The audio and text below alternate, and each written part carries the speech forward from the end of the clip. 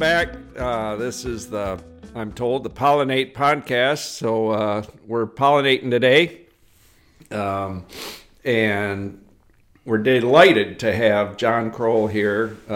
John's a neighbor, and they grow pumpkins and vegetables and bedding plants and raise all kinds of hell up there about, 15 miles north of us. But yeah, we're happy to have you here, John, and just wanted to kind of get an idea. So tell us a little bit about what you guys do up there at the Kroll International Farms World Headquarters. We're just a family operation. I got two boys working with me now, and it's a family farm that's been in my family since the early 1900s. So just doing what we do, very diversified. We're really strong about diversity. So what all do you grow? Start in the spring with the bedding plants. We got 4 or 5 greenhouses full of annuals and perennials. Then we go into sweet corn pretty hard in the summer. And then in the fall is the pumpkin, squash, and then firewood in the winter. So we keep everybody busy year round. I'm amazed at how your firewood business has done. It just seems like you guys are thumping that year round, right? Yep, it's year round. It used to be a winter thing, but now it's year round with the backyard burn pits and all the restaurants and stuff, bars being closed down. Everybody's sitting in their backyards drinking cider and watching the fires. We wish they'd drink more cider instead of the damn seltzer and all that stuff. Yeah, but anyways, yeah, so, all right. So you got all that going. So you guys go way back. Your dad, granddad, how It's actually my mom's family's farm, the Wolfs out of Mount Vernon. Dr. Wolf out of Mount Vernon started with it. Mom was from Mount Vernon, Dad was from Solon, so they settled halfway in between. Yeah. Just to get along. Yeah. And how'd you get into the farming end of it? Never left it. Never left it. Since high school. Now I heard something. We had a woman that worked here that told me something about you. She said that you were the catch of the high school. She said, John Kroll, every girl in that high school had her eyes on you. That's why I had to go to Mechanicsville in Iowa and find one. Yeah, right. Yeah. Anyway, so grew up on the farm. What were you guys farming when you were young? We had cattle and corn and beans and alfalfa, pretty much. Just traditional. So what led you to mix that up? Our location on Highway 1, and just the idea that when I started, interest rates were 19%, and corn and beans weren't. That was during the farm crisis of the 80s, 82, 83, and always came up about 10, 15,000 short every year. Yeah. Had to figure out either get an off-farm job or find someplace else to make money. So what was your first step in that direction? Probably firewood. Yeah? Firewood and then doing sweet that a long corn. Time. Yeah. Oh, okay. But that was back when you could get nickel draws too, so you didn't have to sell so much firewood. Didn't take No, it just took 1 or 2 loads a week, and you could have a pretty good time. But times have changed now. Yeah. Yeah. Yeah. Well, the beer's expensive. Cider, unfortunately, is too damn cheap. But yeah. Oh yeah, you're gonna plug that cider thing. Yeah. So you got in firewood, and how'd the whole greenhouse bedding plants thing come around? Had a niece that was in the landscaping business and wanted to have a little greenhouse to start some bedding plants in and stuff for her landscaping, and built one and then another. And when you got women involved, it's never enough. They got to have more all the time. But that's a big jump, isn't it? I mean, going into a greenhouse just scares the shit out of me. I mean, it just looks like... It's scheduling, because we start February 15th with the seeds for the flowers, and it just leads in from month to month then. Yeah. So I'm pretty much the production guy, I'm called. So I start 6 months before everybody else. And then when they're selling, I'm working on the fall stuff. So it seems to be working. Yeah. And then the boys decided they wanted to come in, so they're gradually taking it over. Well, and I think that's a remarkable thing because, if you look at all the trade rags, all the farms, small farm, big farm, doesn't matter what kind of farm magazines you look at, there's so much stuff about how to transition it to the next generation, or can you transition it, or who in the hell would want to transition it, right? Yeah, and it ain't easy, right? I mean, no, and we don't have it all figured out yet. Yeah. We're just trying to win. It changes so fast. Yeah, And, we're waiting for that computer program that tells us yeah, just how to do it. and I've run a lot of computer programs, and I should have been a millionaire already. Yeah. Not there yet. No, It's all about doing what you like doing. It's not work if you enjoy it every day. So Yeah. it's you just get used to it, I guess. Yeah, but it's a challenge, isn't it? I mean, Yeah, and I thought I raised smarter boys than I did to want to get you back mean that in. they'd come back into it? Yeah, I didn't think. Yeah, I set a good enough example that they wouldn't want to come back into it, but they are. They're back. Well, it's kind of interesting time, isn't it? I mean, in a lot of ways, the corn, beans, and beef model that it sounds like your dad was into is what most of this area is certainly engaged in, right? And that ain't looking too dang sharp right now. No. Well, it never has. Yeah. I mean, you're always on the edge. And you got the government behind you, but I mean, there's only... And what led us into the diversification was our farm isn't a flat farm. It's not a corn and bean farm. It's river bottom and it's hills. So you just have to find different ways. And we're located right on Highway 1, so we've got the traffic going by. So it's flying by. Yeah. Yeah. So people may not know this, but if you go down from here and go to Crowell Farms, you're going to go down an awful big hill coming right down into the Cedar River, basically. And right there at the bottom is Crowell Farms, and people whiz by there, don't they, man? Yeah. And it's busy. Yeah, It gets busier busy all the time. Yeah. We live in a very urbanized area, and it's tough to farm around it. Yeah. With the traffic and everything. So Because your farm is split by that highway, right? Right So through you the middle. I'm sure there's some challenges just to get a tractor across the road sometimes. Yeah, you can sit there a long time during rush hour. Yeah. But you just accommodate it, and because if you just pick up a small percentage of the people going by, then you make your business. Yeah. Yeah. So as you've kind of gotten into this with, diversification and stuff like this, how do you decide what's going to be useful or what's not useful on your farm? I mean, what kind of process? And I'm sure it's different now with your sons involved and stuff like that. But I mean, yeah, their ideas of what's useful is a lot. We have 3 combines sitting out right now. My old 6600, and then the one my boys were using the last 5 years, and now we have another one sitting there this year. And it's quite a contrast from what I used to drive with no air conditioning to the one that they're going to use this year with the computers and everything. But does it stop the rain or not? No, it hasn't stopped the rain yet. We need another 3 inches tonight. That would just top it off, just perfect. Yeah. Yeah.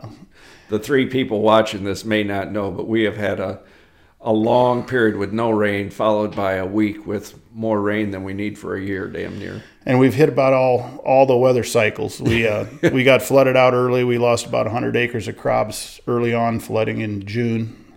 Then we hit the wind. Yep. That blew us up pretty good. And then we hit the drought, and now we're back to, they're talking flash floods again tonight. So yeah, and we're not even talking about COVID-19. No, we're not. We're too much about that right now. So it's been a real challenging year. Yeah. we'll see. What kind of damage you get with the derecho? We came out pretty good. We lost one high tunnel and a couple of roofs. But we could have lost all the greenhouses, and that would have took a lot to rebuild. A lot of fence damage. We got a lot of fence to build, a lot of trees. Just to trees clear. on fences. Yep, to keep the cows in. We're running about 150 cows, so we need to keep them off Highway 1. They frown on that when the cows are grazing the ditches along the highway. So, and you got a lot of timber on your place, right? it's mostly timber pasture, so yeah, we've got a 10-year supply of firewood now. We figure that's how long it'll take us to clean up the trees and the timbers. So Yeah. Well, and that's not even talking about stuff that you could go out and get given to you, right? I mean, Lord knows there's a lot. Yep, we're pretty good shape with logs now. Yeah. Yeah. I heard somebody tell me that Cedar Rapids lost half of their tree canopy in that storm. And it's unbelievable. Really. Most of that is going right to the chipper, though. Yeah, there isn't sure. a lot of it being salvaged. Yeah. So Yeah. it's going to waste. Yeah. Yeah. You do have a portable sawmill, right? You still use Yep. that much? Yep. Yep. Not enough. Not I've enough. got logs sitting there. Yeah. It's hard. Not enough time in the day. So you just get done what you can get done and worry about what's left tomorrow. What's left afterwards. Yeah. There you go. There you go. So, all right. So the way I see it, you grew up in the business, and then in your lifetime, you've built a lot of diversity into this whole thing, right? I mean, you brought bedding plants and the firewood. I know you grow strawberries. You didn't even mention that, but you grow a lot of vegetables as well. You guys do a CSA, right? Yep, I mean, 140. I think you're rather understated. This is quite an enterprise up there at Kroll Farms. And It's getting busy. It's getting busy. Yeah. We've expanded a lot. We always worked on a 10% expansion every year, but the firewood quadrupled on us this year, and there's just stuff that seems to be working, so we just keep going with it. And then when you have young kids that are aggressive, they tend to never say no to anybody. Yeah, exactly. Yeah. But, I mean, it seems like you're going well, and you guys do a good job with Hy-Vees. You're working with the local Hy-Vees and some of the local stores and local restaurants are really on board. I don't think that's going to stop, especially with the pandemic and stuff. We can't raise enough vegetables, can't cut enough firewood, so I guess we're just going to keep doing what we do. More of what you're doing now. Yep. Yeah. And make the best of it. So it's kind of interesting because if you look around here, I mean, the Iowa City area, Cedar Rapids, there's not a small number of people doing vegetable farming and sort of smaller scale farming and stuff like that. But you do wonder sometimes about the economics of that, right? And how sustainable it is. I mean, I just see some of the folks in CSAs and I'm thinking, holy smokes. I mean, these folks are seriously working their butts off. And I don't know, it's hard to see the future for that. But what do you see? Well, that's how we developed ours. That's why we have firewood. It gets a little monotonous sometimes, especially now that the firewood's year round. Mm-hmm. But like your vegetable season, your sales is about 3 months. Mm-hmm. And so you just can't make it growing vegetables. You got to have something else. And we're stuck in that our size farm is the mid-size farm. And those are the ones that they say aren't going to make it. You either got to stay small and work in town or go big. And I just never wanted to get in debt after going through the 80s with the interest rates and stuff. So we just found a different model to go by. And some days you think you're crazy doing what we do, like when it rains for a week. But I guess it's working. The boys are satisfied, and we'll see. Yeah. But I mean, there's no guarantees in anything you do. I mean, in life, so no sense thinking you're going to have a guarantee. But you do wonder about that. You hear that a lot, don't you? That it's either get big or scale back and really do the niche thing. And just seems to me, at least for this area, and I don't know what it's like in New York City or San Francisco or someplace like that, but where we're at, we've got, I don't know what the hell there is around here. There might be 300,000 people in this, sort of drawing area, greater the corridor. In the corridor, Yeah. The great corridor. Yeah. And if you look at that population base and stuff, I mean, it's not a huge population base, but it still seems to me like it's the mid-sized farms that can have full-time people. I mean, if you're on a 3-month program where all your sales are coming in 3 months, and we learned this the hard way, all your sales are in 3 months, then how do you keep people, year after year? How you keep good people exactly. Out year after year. And that's where this wood business is really, because we've got 3 or 4 guys working year round on wood. And then if we need them, like right now for pumpkin picking, we can pull them off. And so that's the advantage we have. We can keep, and we really lucked out this year when they closed the schools, because we had all kinds of help this year. I think we're on the right track. I like what it does for the economy of our area. I mean, we keep 8 to 10 kids working all summer long, and it's just money in the area. Then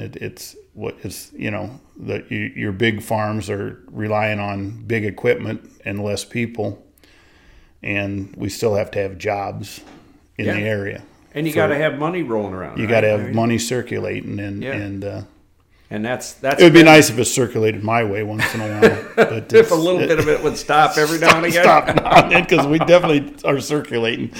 Yeah, it's almost scary, isn't it, to see that? And I think that's what scares some folks away from sort of scaling up, because a mid-sized farm is in that almost danger zone, right? Yep. I mean, Yep. where, like you They're say, the ones that don't the, make the, it. The risk is higher for sure, and there's a lot of crashes and burns going on right now.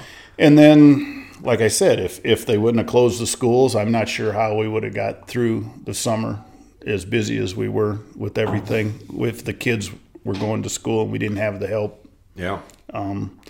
Now our school's going half days, Mount Vernon, so they're still coming out half the time, which they wouldn't have if. So we're still trying to figure out what we're going to do next year with everything, if there is a normal that we're going to get back to.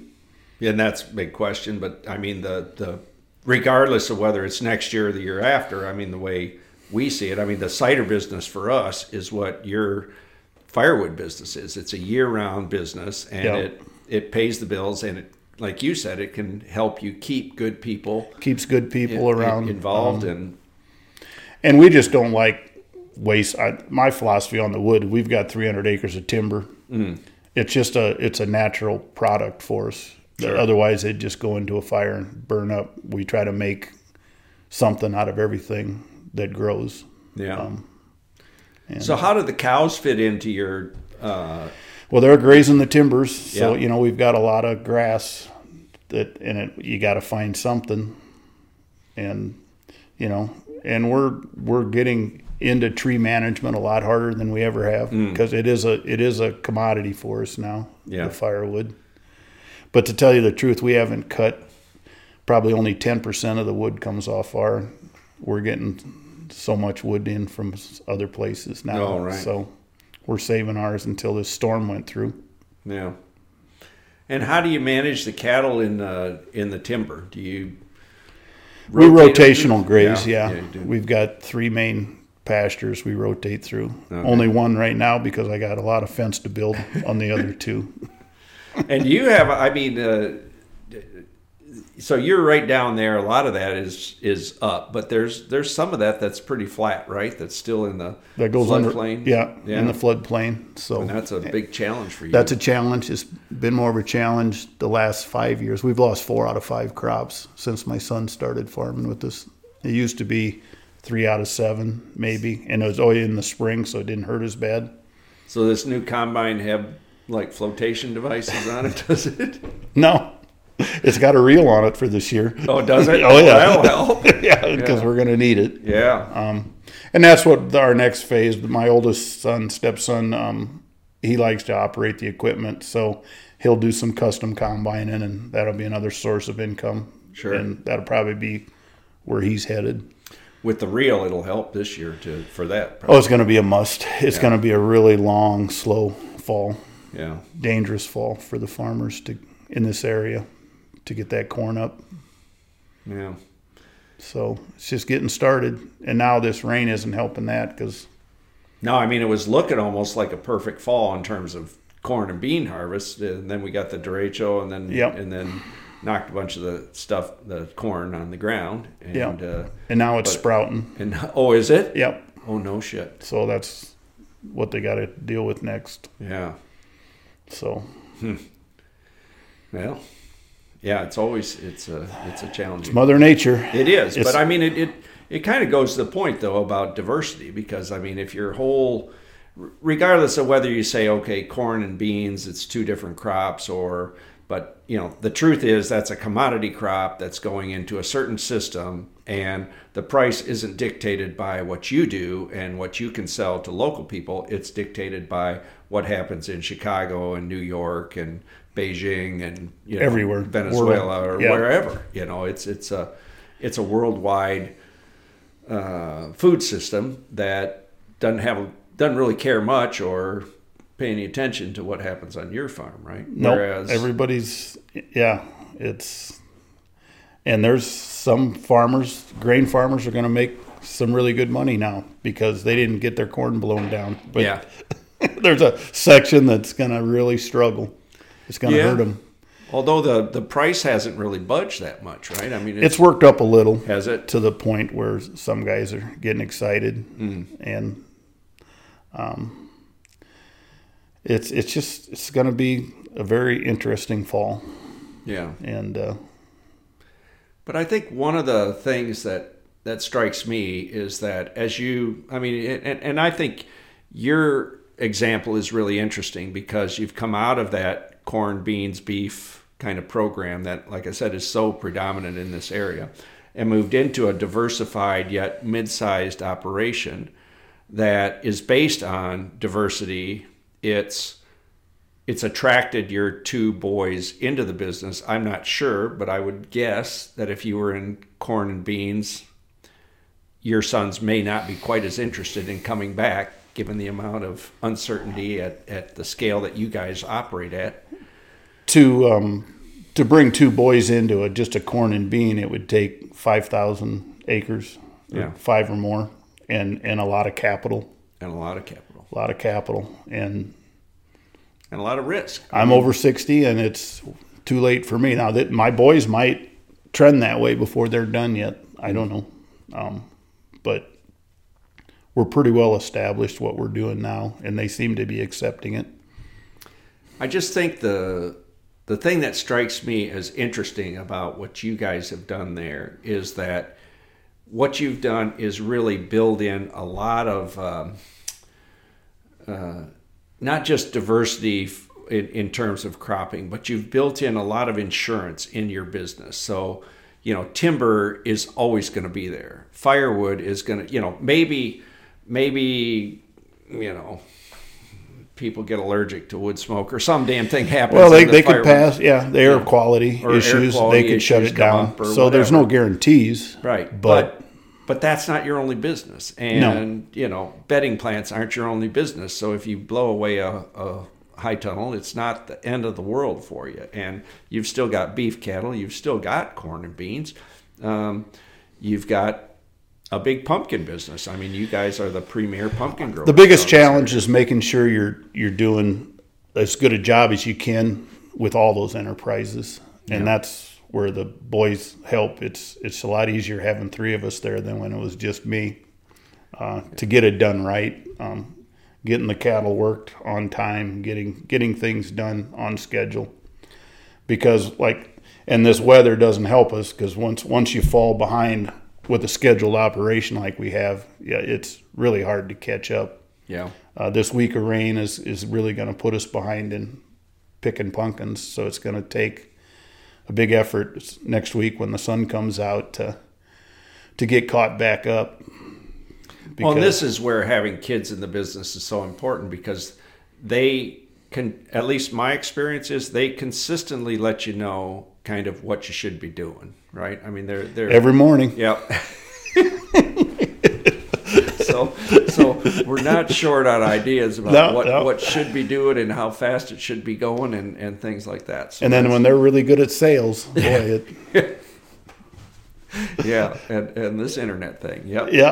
Good at that stuff. Yeah. And but it is. I mean, it's so you diversify, and as a way, in a way, it really is. It becomes a lot more compelling, especially if you look in the future. I mean, I don't know how you see it, but the way I look at it, if I was, I mean, my background's different, where I grew up in the commercial apple business, but I walked away from that just like you walked away, or at least diversified away from what you had grown up with.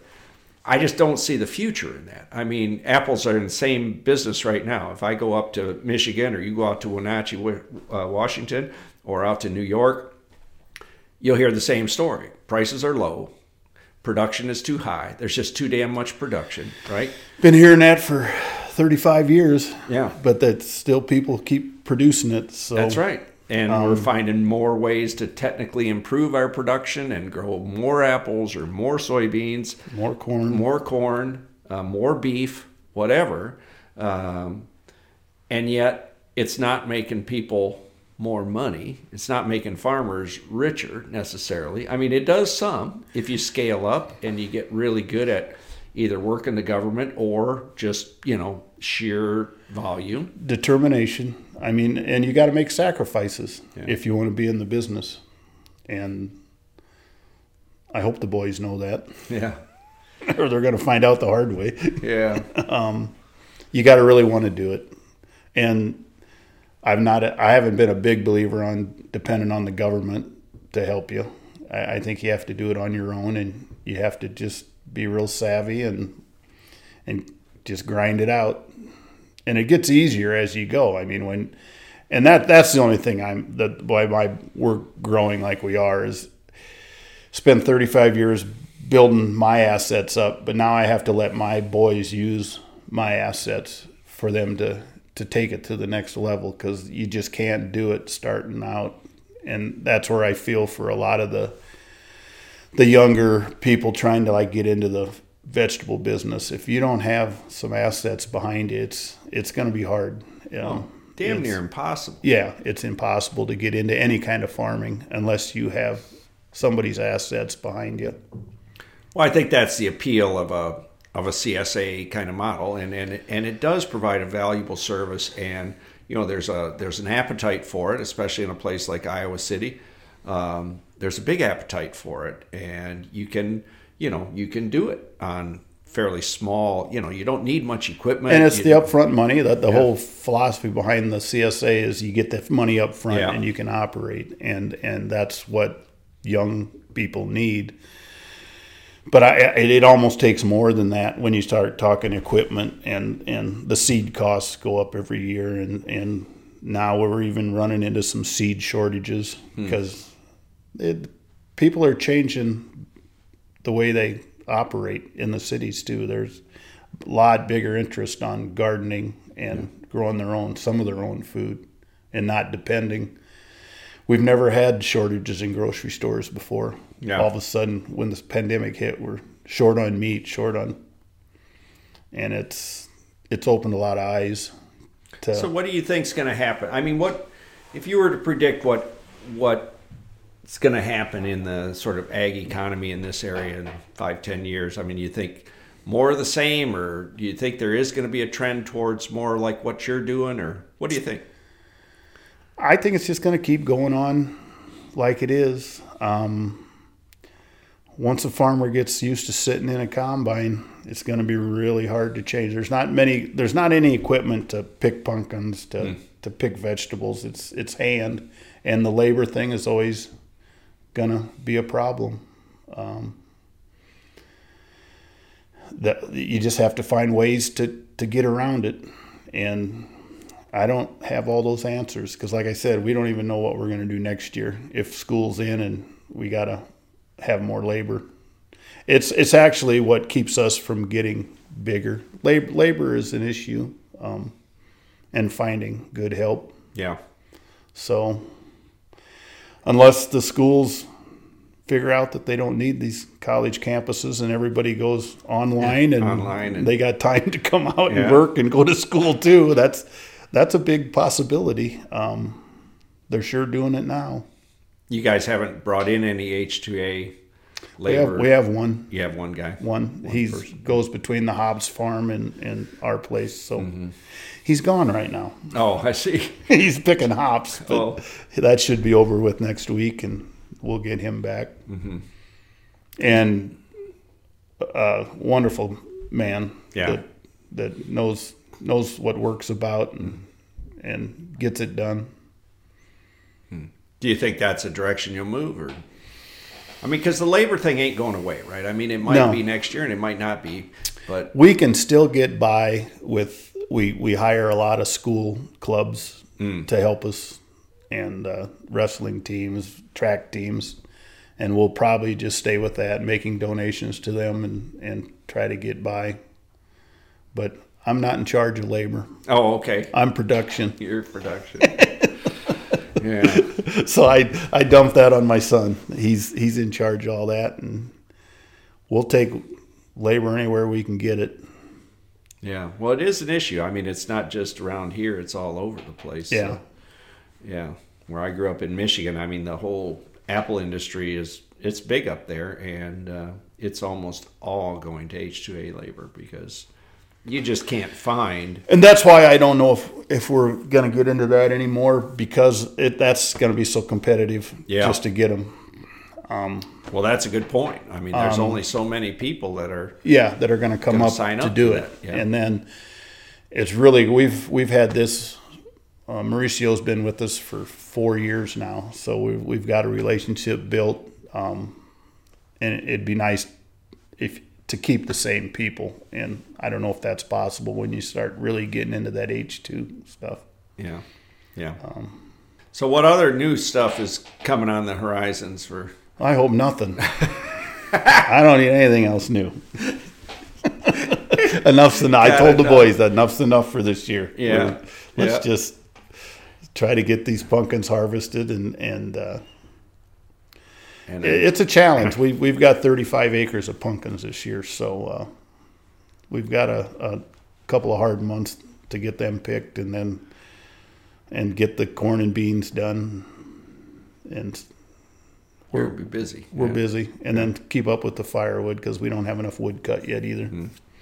So no, we don't need anything else new. But we did. We bought a wood processor, which is really helping us. Does that work good? Yes. Yeah. Yes. Saves a lot of sleepless nights because your back hurts. So. So you load a log on this thing, it cuts it and splits it, right? And piles it for you. And piles it. Yeah, it'll go up an elevator and make a pile for you. Oh, no kidding. So. Oh, Lordy. Yeah. Excellent. Don't ask my boys how good it works because they haven't jumped on it yet. So I'm waiting for that to happen. So down the road, boys going to take it off. Then what's John Kroll going to do? Fishing or just do what drinking? Tell me. I'll do what they tell me to do. I see. But they're going to be hurt. My wife retired from the post office this year, so we've got a new hired hand there now. So. I see. Yeah. She can help? She runs, she's good help as long as I'm out in the timber cutting wood. Works out really well. Well played. Yeah. Yeah. I should mention that when you go up to Kroll Farms International World Headquarters, you can often find John. Well, not often, but sometimes he's got a little place in the back there that's, deer antlers, and I believe there's a refrigerator back there, if I remember right. There's a whole cooler. Yeah. Heck yeah. Yeah. It's a big place. I can hide really easy. Really effectively, Yeah.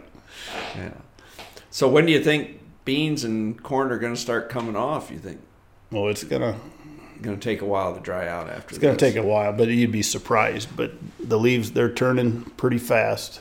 Seems like it. Yeah. And it's going to be here before we're ready. Yeah. Well, it's good. We're looking at, a solid week, maybe more, of dry weather coming. Yeah, that'd really help. Now, and we were in trouble. Our pastures were dry, and we needed the rain. Now it just needs to know when to shut off. Yeah, doesn't seem to know that anymore. But I told the boys this morning, it's better now than October. Yeah. Because we've had Octobers where it rains every weekend. And like last year. Yeah, it's hard to sell pumpkins when it's raining. Yeah. So that's the one thing I think it's Mother Nature's going to get us before anything else.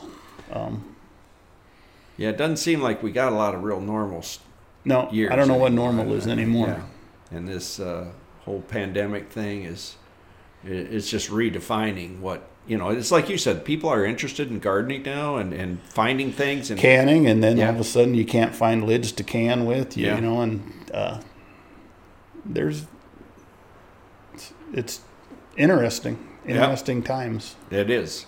It'll be really interesting to see how much of that stuff sticks. Are we going back to I'm too busy to do anything? But the statistic that floors me that I heard, and I just heard it, is that getting on 50% of the meals in America are now eaten out of the house, not prepared at home. And are we going back to that? That's a big number. That's an amazing number. That is. And that changes the whole dynamics of everything we're doing. Yeah. And again, though, it's hard to expand in it if you don't have the labor to harvest the stuff. And okay, so you sell vegetable plants, but you can only raise so many in every greenhouse, and we're at our max every year. Yeah. And so we're busy. So we're happy, I guess. And except for now, when the rain starts. Here comes the damn rain. Here comes the rain harder now. Yeah. No, I think you do have some answers. I think you've got a lot more to offer. Well, we have our answer for our farm. And it's taken 30 years to get there. And that's one thing that I'll stress to anybody looking at it. It doesn't happen overnight. Yeah. Your customers don't start coming in just because you put a sign up. You got to stay at it, and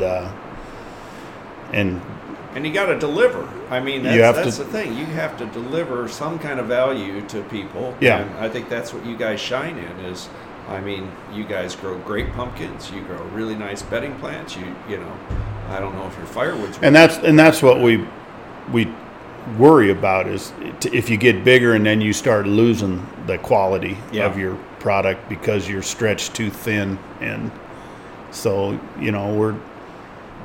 if the income's there for both the boys to have enough money and maybe a little bit left for the wife and I, if that's enough, then that. But it is it's the living that we chose, so there's no sense getting upset if it doesn't go just right. So do you think that, let's say you had stuck with corn and beans and beef, or now, do you think the stress level is any different? Because farming is a stressful thing, especially if you got drought and then too much rain and then not enough, too much wind and too cold or too warm. On our farm, we've always dealt with it, so now you're going to get a different answer from my wife because she came from the flatlands and she wasn't used to what we put up with. But it's a different kind of stress. It's more financial. It's more social. And the camaraderie in rural ag is changed now. Everything's so competitive. When I grew up, all the neighbors got together and worked, filled silo together and did stuff together. My dad went hunting with 4 other guys for 23 years out to Wyoming every year in October, right during the start of harvest. And it was just something they did for 10 days. And you don't see a lot of that anymore because now the neighbors, you have to bid over the neighbor for the neighbor's ground. For the in ground, that. that's Yeah, right. it's the social end of rural life is changed, and that's pretty sad, actually. Yeah. So that puts a lot of stress on. In rural, just can't go talk to the neighbors and stuff anymore like they used to, and get together for the potlucks and all that. But that's kind of what's making our businesses work. People want to come out to the country, and that's why we don't have to go anywhere, because everybody comes out to our farm. I see. And that's the thing, isn't it? That you're replacing that, and it might not be a good replacement, but it is. now we have these customers coming to us, and Yep. you form relationships with some of them. I mean, Yep. Where people that aren't in our business, other farmers, they've got a different stress on them because they are isolated, and it's just and that's what's changed about society with this pandemic, with the 50% of the people cooking at home. There's some aspects that it's improved some of the family life. The kids can't, I have a number of parents talk about not having to run to the sports, all the little kids' activities. They have to find something to do with their family at home, and there's nothing wrong with that. No, that's all and I good. mean, it is driving people outside to places. I mean, the U-Pick and sort of direct-to-consumer farms that I've talked to are just, everybody's saying the same thing. It's just unbelievable. We never used to open till October 1st. Never worried about opening up for people to go through the corn maze and stuff. And now we're struggling because of the rain. We wanted to be open by the 15th because people are already coming out. Yeah. And they're welcome to. It's not set up the way we want to, but the livestock's still there, and that's something we've always stressed. We got into this to promote agriculture with the pumpkins. 25 years ago, the beef producers said we have to educate the public on what farming's about. So we put an acre of pumpkins out and had a little corn maze and started having school kids out to show them. And we just keep the farm. It's still an active farm. So there's livestock and you have to be careful because there's some stuff that happens on the farm that some people don't accept. But and it's been pretty popular for people to come out. And we don't charge an arm and a leg to come and tour the farm. You just come out and place is yours for October. Right. And then November it comes back to it's my place again. But people are interested, and they've got their views on it, and there's a lot of misinformation that the public gets that we need to get corrected. The animal rights and the chemical use and the antibiotic use, it's just what they hear on the radio, and it's really not what it's all about. No, I grew up in the fruit industry, and I will say that, there were two issues when I was growing up that I think we, as fruit growers, we stuck our heads in the ground. One was labor. There was, I won't say ill treatment across the board, but certainly there wasn't a recognition of what should have been proper for housing conditions. At this time, almost all of our labor was migrant labor that started in Florida and came up, and they were beholden to you for a job, but also you provided them the housing, and some of that housing was really abhorrent. And the same way with chemical use, and Rachel Carlson and stuff revealing sort of DDT and some of its effects. So I think that's right. I think it can go too much in either direction, but ignoring it also, what it invites is eventually a backlash. And I think that's the danger that I see is, if we don't pay attention to chemical use, or we don't pay attention to labor, or we don't pay attention to animal rights at all, then you can get yourself in a world of change. Always goes too far. Yeah, one way, and then it finds a way to come back to a fair place. Yeah. And there is a lot of overreach that can happen. Oh yeah, now there is government or whatever. Yeah. And it keeps a lot of people out of the business. It almost did us. The stuff we had to go through, but now we seem to have found a level place that everything seems to be working. Some of the stuff you just roll your eyes that we have to do, and I think you should try to grow as much stuff as you can organically. There's nothing wrong with organics. I think sometimes it gets over publicized and the GMOs, again, there's a lot of negative. There's a place for all of it. You just have to find the medium where it'll all work. We've found that there's just some vegetables we cannot raise organically. It's not feasibly possible unless you want a lot of worms in your sweet corn and stuff like that. Yeah. You try to raise as organic as you can and just find a practical ground on it instead of that organics is the only way, and it's not the only way. And then the crop farmers saying that chemicals is the only way. No, it's not the only way. There's always medium in it. Yeah, and it so much depends on where you're at too. I mean, in our instance, if you're out in Wenatchee, Washington, the grown in a desert, there's a lot of problems you don't have to worry about. Yeah, and is organic stuff grown there and shipped over here better than stuff that's somewhere's halfway between organic and conventional? I mean, for me, it's a no-brainer. But consumers at the end of the day have to make the decision, and I think that's to me the most interesting thing going forward right now is what are consumers going to continue to push for, going forward? Are they going to support farms like yours that are diversified, that are swirling money around the local economy, or are they going to go back to sort of supporting big ag? And big ag, let's be honest, big ag includes big organic. There's god awful big organic vegetable farms in California. That they can produce all kinds of organic lettuce or organic.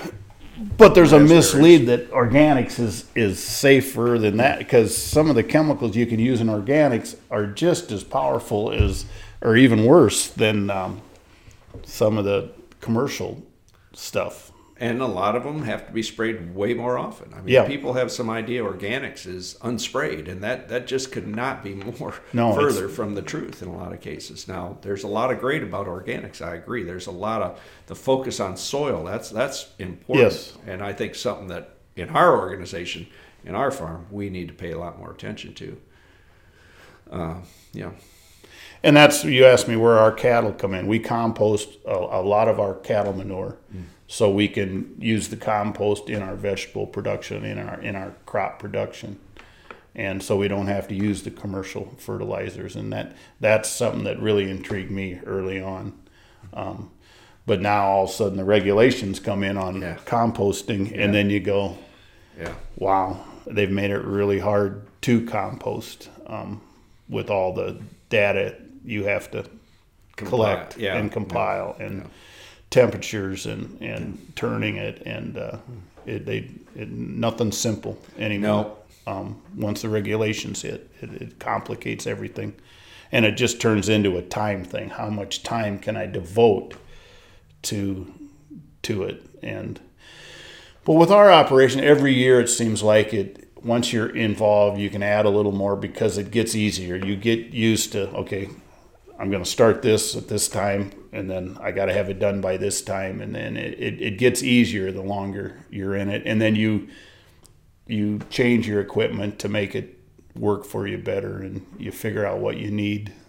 And just, if you looked at our operation from the outside, you'd say it's just mind-boggling. But once every year you do it again and again, it just gets routine to know what you have to. And we can do a lot better job on some of the stuff that we're doing to make more money yet. That's what keeps me going, is what can I do next year to do a better job on my tomatoes. It would help if the high tunnel wouldn't blow down. That would help a lot.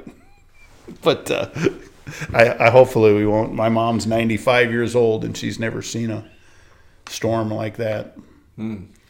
She sat in the shed with us that you were talking about, and as the roof was blowing off, she says, I've never seen anything like this before. And I said, well, that says a lot considering you're 95 years old. Yeah, well, we hope that's a once-in-a-lifetime kind of experience. Yeah, we don't need to do that again. No, we don't. Well, John, thanks for coming out here, sharing what you're doing. Anybody that hasn't experienced Kroll Farms, you need to get your butts out there. It's halfway between Solon and Mount Vernon up there on Highway 1. And yeah. Can't miss it. Just look for the orange. Yeah, for the orange. And all right. Well, John, thanks for coming by. Thanks for having me. You betcha. Thanks, everybody, for watching, listening, whatever the heck you're doing. Come back, see us again sometime, and we'll keep cranking stuff out your way. Have a good one. Cheers.